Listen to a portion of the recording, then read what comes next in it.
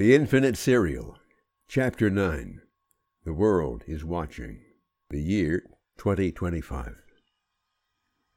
David Cyber's hand trembled as he grasped the control stick of the chopper. "Trust me," Cyber mumbled to himself in sardonic sub-panic. Cyber had had no problem with light fixed-wing aircraft, Piper Cherokees, Cessna 172s, DA-40s, but he'd had zero experience in landing a whirlybird.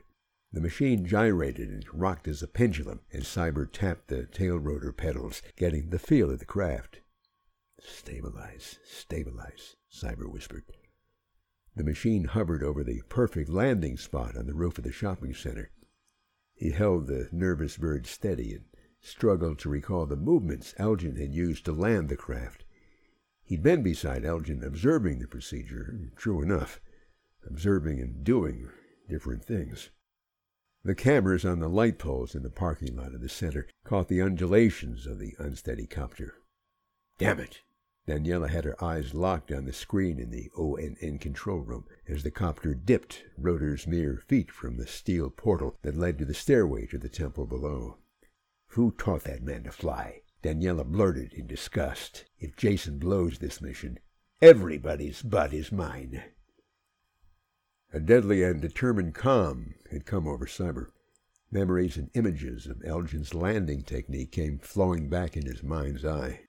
He took the cyclic handle and gently eased back on the teetering bar, the throttle of the helicopter. The copter skids bruised the metallic roof of the structure, clicked and scraped. Cyber suddenly cut the power. The chopper came to rest with a negative G and a shock to the spine. The mass of aluminum, steel, and plastic settled. Cyber chopped the power, killed the ignition. The rotors wound down. Cyber took a minute to breathe deeply, allow the nerves to settle. "I'm alive," he said to himself in dismay. The order's cameras on the roof caught Cyber's exit from the machine. "Perfect," moaned Daniela in relief. "Oh, look," she said, coaxing Val and the other technicians in the control room to share her enthusiasm. Val spoke, generating as much enthusiasm as he could through his fear of the well-known wrath of Daniela. The box," he said, pointing at the screen. Daniela stroked the hair of the young man. "Filled with little toys. Oh, this is such a glorious day in the history of the Order." She turned to the room. "Trips to our little paradise, Eros Island, for everyone," she said. The eyes of the technicians glinted lustfully at each other in anticipation of the island's bizarre pleasures. "If," she said, holding a finger in the air, "we are as successful." A chill of understanding came to the room. The door to the stairway was unlocked as Cyber expected it to be. No time to waste, Omnet took assiduous attention to detail. Cyber had also expected the stairway to be lighted. It was not. He had the white rectangular box tucked beneath his left arm as he felt his way along the wall toward the dark stairway, maybe 4 levels before the basement. His eyes adjusted to the darkness. There was the outline of the first step. Right hand on the wall, he started the descent. Daniela rushed from the control room to the ONN news set across the hall. She slipped behind her desk. Live, go live. There was only one live channel for what passed for news, ONN, the Order News Network. There were movies, games, porn available on the ONN entertainment platform, but even they were routed to the main network with a command from the Order. Indeed, the world was now watching, or would soon know of this day. Daniela flew from the studio back to the control room and the myriad video screens, every angle inside and outside the ghost shopping center, covered. "I have to see, I have to feel, I have to nurture every moment, every moment." Rabbi Rosenberg again prayed in Hebrew and humbly took a sip of the 4th cup of Pinot Noir of the Seder ritual dinner. The 5th cup sat untouched. The 5th cup was for a guest, Elijah, the prophet who would one day return and usher in the advent of the Messiah, Yeshua. A door was left open for his return. The 7 at the Seder table sat reverently, gazed in holy silence. within the media domain of the order. Screens faded to dark on televisions and on the faces of 5G phones and laptops. The face of Daniela peered from behind her desk in Studio One. It was a voice of restrained and vicious pleasure.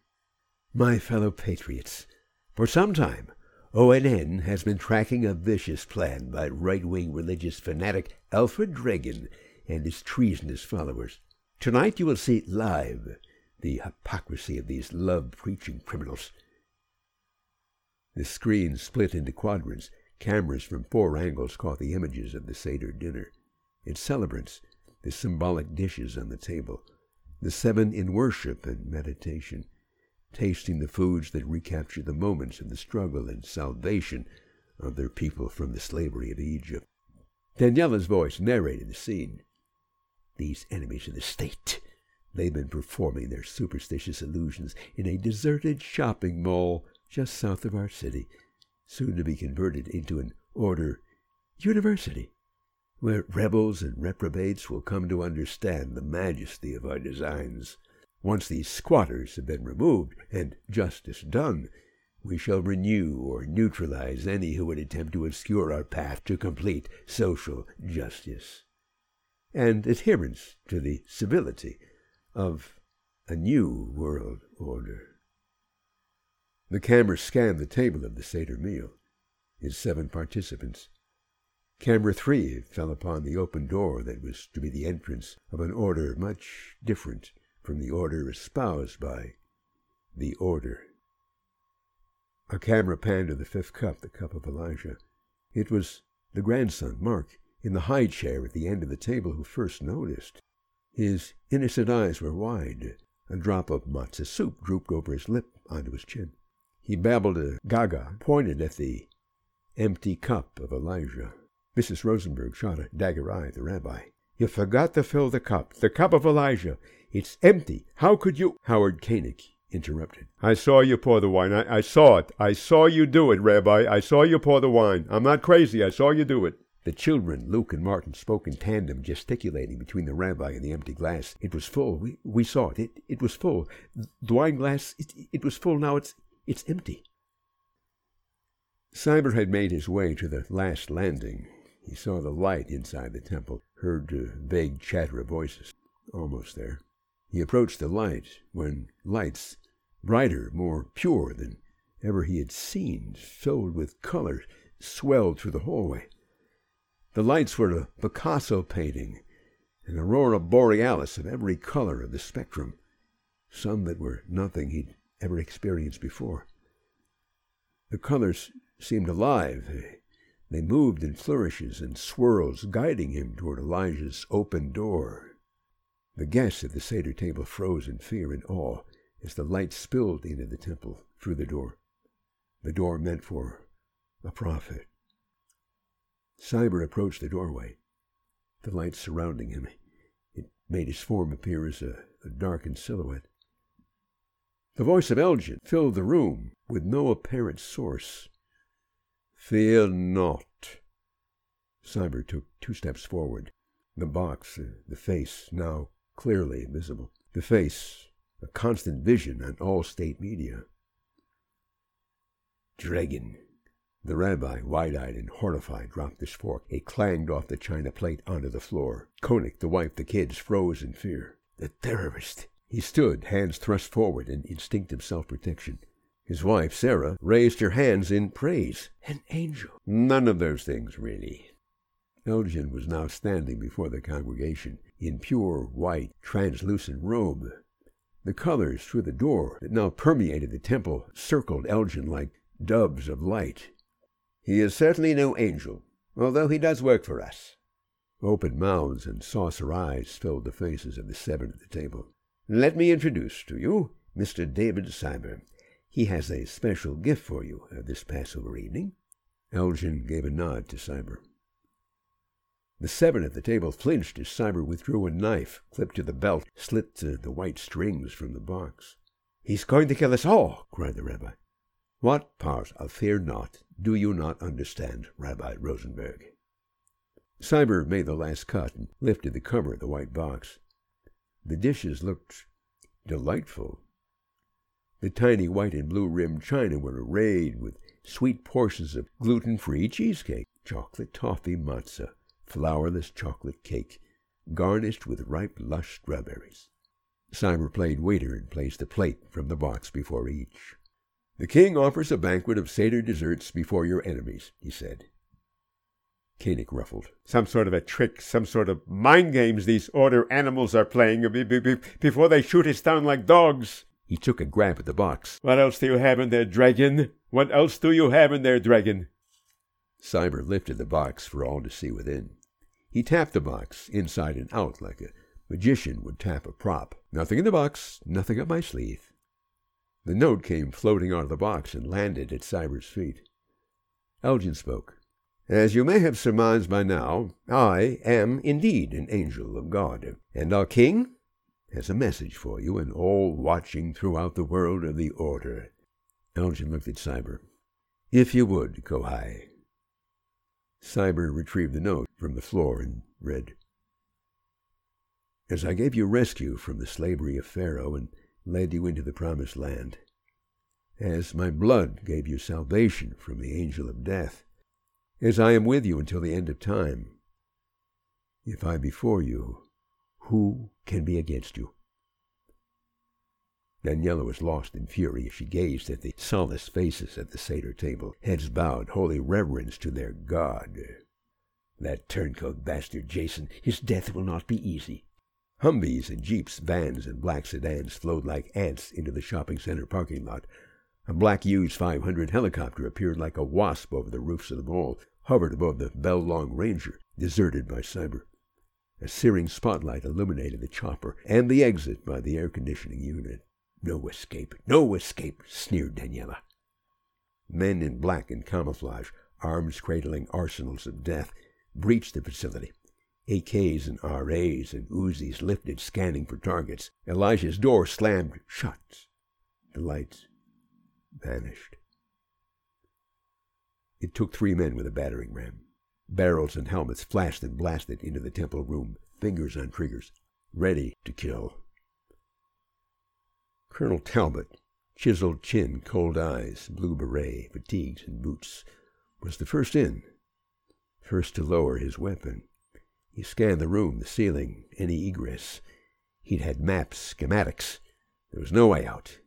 This wasn't possible. The synagogue was empty. The colonel put his hand up, turned to his team. "Secure the site. Search the buildings every inch.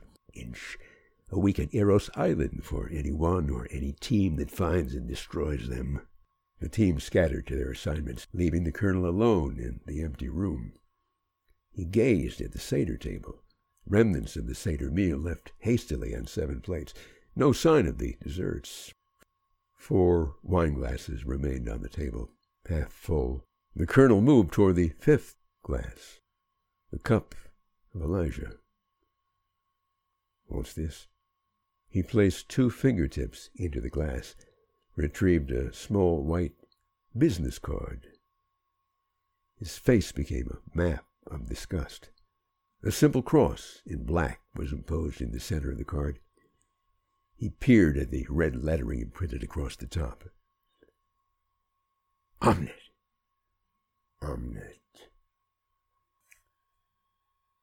Elgin lifted a glass of Pinot Noir and clinked the toast with Cyber and his wife, Lucia Lemieux. They sat cozily in the salon of the upper deck of the Clipped Eagle, the deserted 737 airliner that was now the home and operations center for Cyber and his team. "Don't mistake this toast for Holy Communion. That is a much more serious use of wine than a celebration over a brief victory. Nonetheless, Lucia, your husband survived a hard landing. Sherith Israel has located to a place that will provide additional, though sadly temporary, security to its people. They might even add a few new faces to the congregation. So, prost." The 3 sipped, and Lucia spoke. "Like the wedding feast at Cana. You've saved the best for last. But I thought you said Elijah's door had slammed shut. But how'd you get out?" "One door closes, another opens." Cyber chipped in. "Chains off prison cages. Doors shouldn't be a stretch." "Elgin, I know you said have faith. But any moment back in the chopper, all that artillery around. I was expecting to see Jesus. Our friends with guns and things didn't see anything. We were in full stealth mode. Of course, said Cyber. The starboard wall of the salon was a massive video screen.